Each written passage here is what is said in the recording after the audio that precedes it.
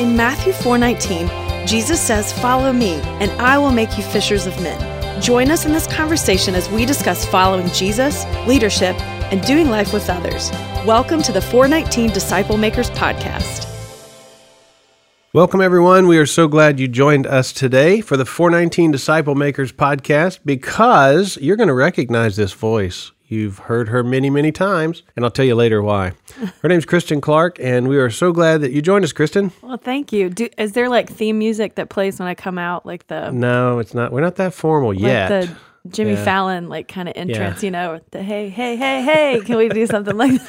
Well, our audience has grown. We are reaching now tens of people. Wow. in this broadcast here. I'm honored. You are. No, Kristen is the voice of the 419 when you were listening to it coming on. Welcome to the 419 podcast. That is you. That's you. Me.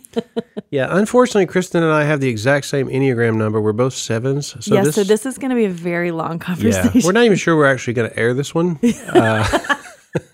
Tune in. You might be here for a while. Right. It's going to be fun. She is a wellspring of information and inspiration. She works in children's ministry. How long have you been working in children's ministry, Kristen? I've actually been doing children's ministry for about 15 years. And then before that, I did a lot of... since you were a child? Since I was a child. No, yeah. I drink a lot of water and I use Mary Kay and stuff, so I look younger than I am. Oh.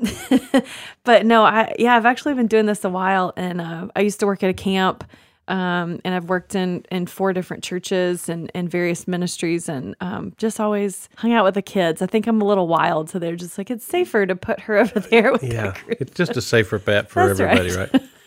Well, you and I have been talking about discerning God's call and how to know when God's calling you to the next thing. And I think everybody listening has dealt with that at some point in their life. And so definitely. I mean, I think one of the things that we often forget about is that we have the Holy Spirit with us all the time. And I think a lot of times we think we've got to figure things out on our own, but we don't, because we have the Holy Spirit inside us working through us. And so we don't need to forget that, like we need to hold on to that. We do. That's so true. Yeah, we make the spiritual pro and con list and then run with it. And that's right. Wonder why that doesn't Or work. we put our confidence in other people to discern what to do with our lives. Oh, yeah, that's a good one. Yeah. Tell me what God's telling me to do, right? Right, yeah, can you tell me? I had a situation like that, and this might sound a little strange, but I was a youth chaperone for a youth trip, and we went to see a Braves game. And I remember having this moment where I felt like I lived in North Carolina at the time, and I felt like God was telling me that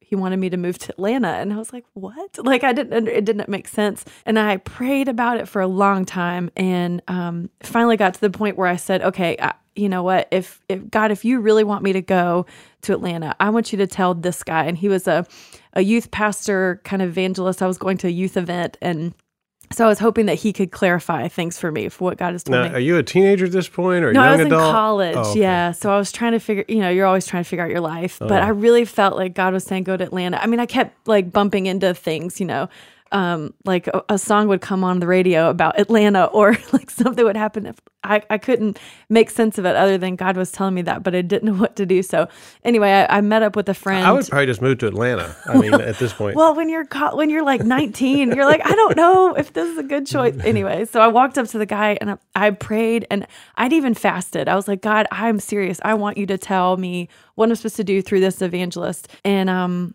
so it was after the youth event. I wasn't a youth. I was one of like the chaperones for the youth event. And I went up to him and I was like, listen, I really feel like God's calling me to go to Atlanta, but I don't know anyone there. I don't know what to do. What do you want? What do you think I should do? Or do you know of anybody? And he goes, no. And I was like, I've been praying for God to tell you. Or I was like, I couldn't. And he was like, you know what? Just Google it. And I was like, I fasted for him to say, Google it. So the prophet of God, that's right. Word from on high was, I don't know, Google it. I don't know, Google it. And I was so disappointed. But I got home and I Googled it because that's what I prayed for. And I ended up working at a church started as a summer intern at a church in Atlanta right after that, just because I Googled it. That was the answer I needed. So he was right. Yeah. How about that? Well, so I know you're a mommy. I am. I have 2 kids. How old are they? They're 6 and 7. Perfect. I have a little girl named Karis and a little boy named Ethan, and they're hilarious. I love being their mom, and they're truth tellers. They call me out on stuff sometimes. Like So no phone mommy, huh? that's right. What do they think about having a mom that works in ministry? Well, they've kind of always known it. I don't think they know anything different because I've always worked in ministry in various capacities, and so they're just used to being staff kids now. They run the place. So yeah. So what is other moms? I know you know many moms in your neighborhood and your small group and things like that, and they must think that a mom of two little ones in ministry, I mean, it just must be really easy since you're in ministry, right? Yeah, is that the way it works? You would think so, but Yeah. no, it's kind of cool. I have a ladies' small group at my home, and made up of all different types of working moms and stay-at-home moms, and we get together and pray and study the Bible once a week, and it's just been life-giving. But it is interesting getting to know people who have different stages of life and age kids. I'm like, tell me what, like the mom with the teenagers and the older kids, tell me what to expect at this point. So it's good to have that group. Well, when did your faith become real to you? When did you really own it for the first time? I grew up in church. Actually, my uncle was the founding pastor of the church I grew up at. And so we were always there. We were there. You didn't have a choice. I didn't have a choice. Yeah, I was kind of a staff kid. But we had, just a lot of responsibilities in the church without being on staff. And so I kind of grew up that way. I made a decision to follow Christ when I was very young. My mom led me to the Lord. And shortly after that, I went to camp. I think I was about 9 years old. And I feel like that's really when, it clicked in, when I really feel like the relationship began with God and just began to feed into that throughout my Let me say childhood. something about that for a second. I love the fact that you said that. My daughter, Savannah, accepted Christ when she was 8. And I was a youth pastor of the church. And I remember thinking to myself, she has no idea what she's doing. She's just going forward because they said go forward and, all this. And, she's almost 30 and she can still tell you the day, the place. And so for those of us out there that think children are too young to really understand what it means to accept Christ or however, look at your story. Yeah. Yeah, I think for me, that was kind of why I've enjoyed children's ministry and being a part of, working with kids for so long, is because I realized the impact that it had on the trajectory of my life beginning when I was young, and so my testimony, I was still saved by grace, and I once was dead and now I'm alive in Christ, but I don't have a testimony marked with making lots and lots of decisions away from God. It was really, I grew up following the Lord and following His teaching because of my parents and because of a good church upbringing. Is that how you? Well, your parents took you to church, and I mean, in that particular case, it doesn't work that way for every parent. That's true. But let's praise God for what. Yeah, what I'm very happened thankful. Yeah. Well, so when you work with children now, you're thinking about the fact that you accepted Christ as a child. I mean, this is real for them. This isn't just a vacation Bible school decision they're making and then they'll forget about it tomorrow. This is life-changing. Right. I think it's incredible, too, when you maybe poll an audience and find out how many people made a decision at Vacation Bible School. Many people raised their hand. Yeah. And so I'm pretty passionate about how we share the gospel to children. Let's take out all the metaphors and let's take out all of and just give them the gospel and let the Holy Spirit do the work, because it's not us that, like, our striving and our perfect way of delivering it is how children are going to accept Christ or anybody's going to accept Christ. It's just by being obedient and following what God wants us to do and making as plain as possible. And I think, God's word helps us with that. So we could just let God take over. What do you say to the parent out there who has maybe two little ones and they think, well, I would take them to church. I kind of farm out their spiritual growth by taking them to church and let the experts explain the gospel to them. We read the Shema, the Bible, at Deuteronomy 6, and realize that the mandate to a parent is to teach your children about the ways of God. What would you say to that parent who doesn't know how to share the gospel with their children? What should they do?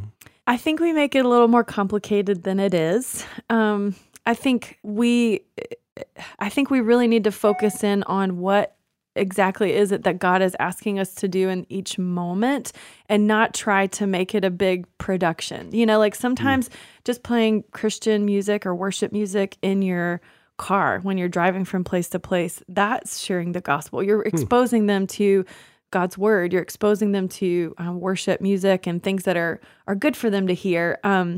There's lots of different ways that we can instill in our kids God's word and Christian faith. And I think a lot of times we think, I don't have all the answers, so I can't do this. And that's not true. Like, we really can start very simply and just answering their questions or opening up the conversation and letting them engage in that, I think is helpful. But there's lots of resources out there too. So if you do need help, don't feel like you're alone in this. There's lots of people that are willing to help you. Definitely, the church is a great place to start. Yeah, and no doubt about that. I love what you're saying about creating an environment where who knows what's going to stick, but some things are going to stick and it's going to be good. It's like planting seeds, right? Right. How would you coach a mom of little ones or dad of little ones to share the gospel with them? What, in your opinion, what is the simple gospel? Well, the simple gospel is that we were sinners. It was part of our sin nature. We were born into sin. And so even if, we explain to kids all the time, even if we only messed up one time, we're still a sinner separated from God's holiness. Just like if you robbed a bank one time, you're still a robber. No matter, you can't tell the judge, oh, I did it once. Yeah. Yeah.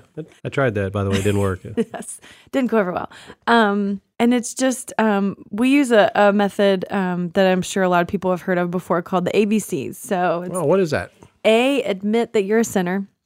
And so you can bring in different verses about that, like from Romans, where it says we have all sinned and fall short of the glory of God. And so that all encompasses all. The Greek word for all in that verse is all. And so that's everybody has made a bad choice. And so we admit that we're a sinner. B is believing that Jesus is God's son, that he died on the cross to save us from our sins, and to create an open door to a relationship with God. Jesus said, I'm the way, the truth, and the life. There's no one that comes to the Father except through me. And then C is to confess. And confess is not to just like stand behind a screen and tell somebody the bad things you've done. Confess is to proclaim, to put it out there that you have made a decision to follow God. And, when we have an opportunity with children to share the gospel, we always say it's not something that you keep a secret. It's something that you need to share. And we highly encourage you to share it with your mom and dad. Don't keep it a secret, and make sure that you are telling other people that you've made this choice.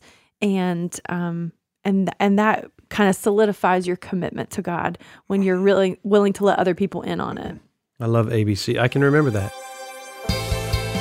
For more information, check out our website, 419disciplemakers.org. Join us again next week as we continue our conversation on the 419 Disciple Makers podcast.